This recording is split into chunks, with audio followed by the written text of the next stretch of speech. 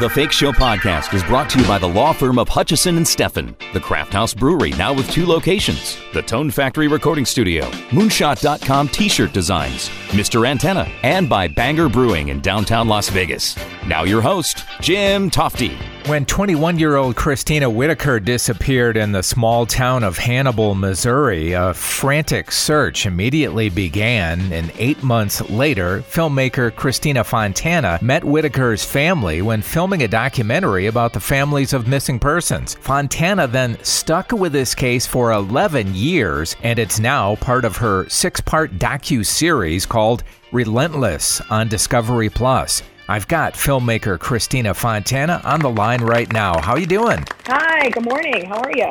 Christina, good morning. I'm great, thank you. Welcome to the show. I love true crime documentaries and docuseries because if done right, they kind of slowly unfold and pull you in. But in this case, it's kind of a different situation, isn't it? Because you actually sort of become part of this whole situation. Yeah, it really was a very unexpected journey for me. I had intended to be a fly on the wall in this project, and because of the many allegations that get thrown around in this case, and very early on, I end up getting sucked into the story. I think what's so intriguing about the case of Christina Whitaker is that on the surface, it feels like a girl who went missing because she was in the wrong place at the wrong time. But the more you dig underneath the surface into her life and into the town where she grew up in Hannibal, Missouri, you start finding yourself in a very crazy world that has, police corruption and organized crime and drug operations and on and on. It was a very unexpected journey. What is it about these small towns? I mean, I remember watching the documentary on the Michael Jordan, his dad's murder, and that was a small town, and there was police corruption there, and I know that she went missing in 2009, but what is it about a town like Hannibal, Missouri, where there is a lot more going on, maybe even than in some big cities? Yeah, it's pretty wild because, Hannibal, Missouri is actually really beautiful. It's this picturesque little town that sits right on the Mississippi River. It hails as being the boyhood home of Mark Twain. Downtown is super cute with all the restaurants, and the locals are friendly. But yes, there are these open secrets that the locals will get very candid about, and that, these allegations of drug operations and police corruption, organized crime, they will be open about it.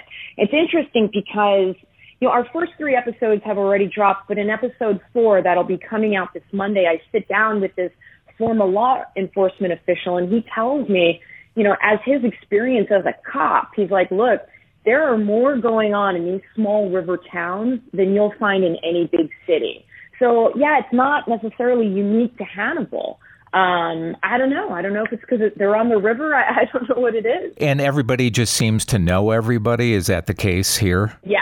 Hannibal, Missouri is a town of 17,000 people, and everybody seems to know everyone and everything. And there are a lot of interconnections between, from what I'm told, from the law enforcement officials that have worked in the area and in the surrounding areas. They'll say that their biggest problem are loose lips in their own operations. And what does that mean? And they're like, well, a lot of the good guys and bad guys grew up together. A lot of these people are family.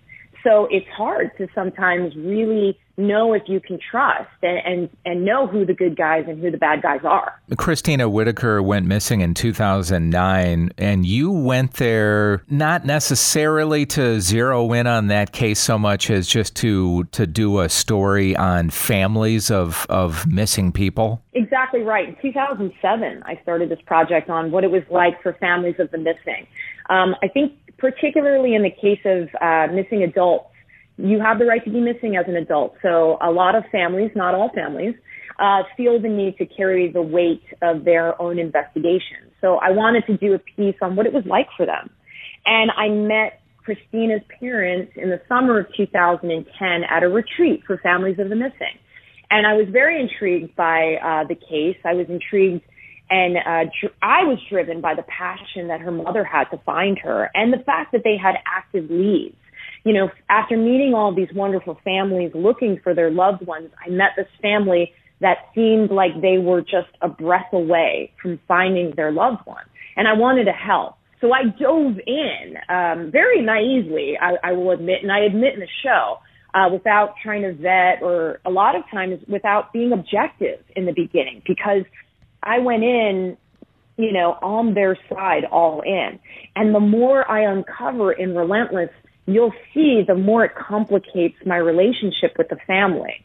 But in the end, the goal is finding Christina, finding justice for Christina.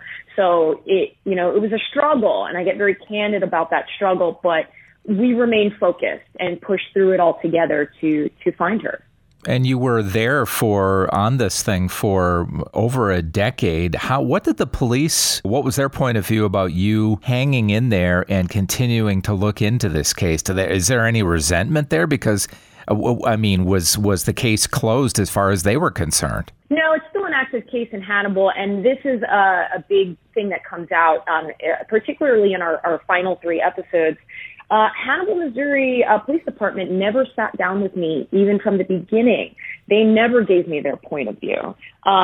We actually started working together on one particular case, but overall, they never wanted to cooperate. And it was tough to push forward. And you will see me sit down with former officers from that department, and people from the surrounding areas. And I think that there's a little bit of a shroud of secrecy around the department. I've met some really great people in that department, I will say. It's not the entire department, but there is, just this, we don't like to play well with others, that I was even hearing from other law enforcement officials. So we didn't really have coordination or cooperation, which was unfortunate to me because I kept trying to open up that channel. I think, let's join forces. I was willing to hand over everything I had whenever I had it.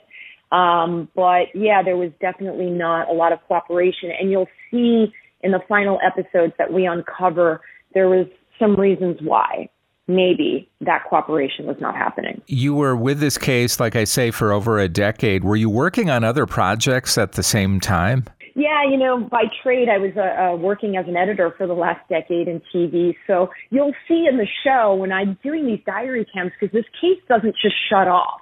And that's what I wanted to be very raw. I wasn't trying to go over stylized in it because this was my life. I would be out of the gym, work, right out of the shower, and I'm getting these leads, and I would always answer the phone. So a lot of times I'm doing these diary cams. I was at work working on these other shows. Right. And I skip off to Hannibal on the weekend. So it was very exhausting.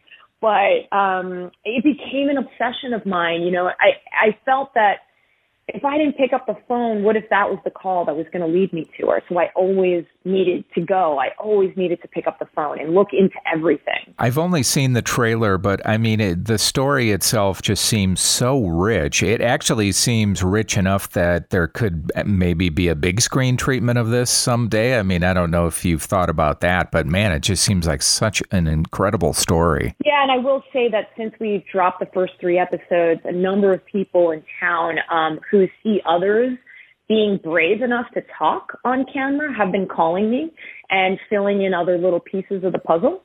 So yeah, there's, who knows if we'll do a follow-up episode. There's definitely more to tell in this particular story, but also, I keep in touch with a lot of the other families of the missing that I met along the way, and other stories of families who are fighting for justice, even for their murdered loved one, that I, would love to share their stories. They're being relentless in their own cases. So I think that there are a lot of very rich stories out there to tell. It's great work by you. It's Christina Fontana's Relentless. It's now streaming on Discovery Plus. Good luck with everything in the future. It was great talking to you, Christina. Thank you so much. I really appreciate you having me.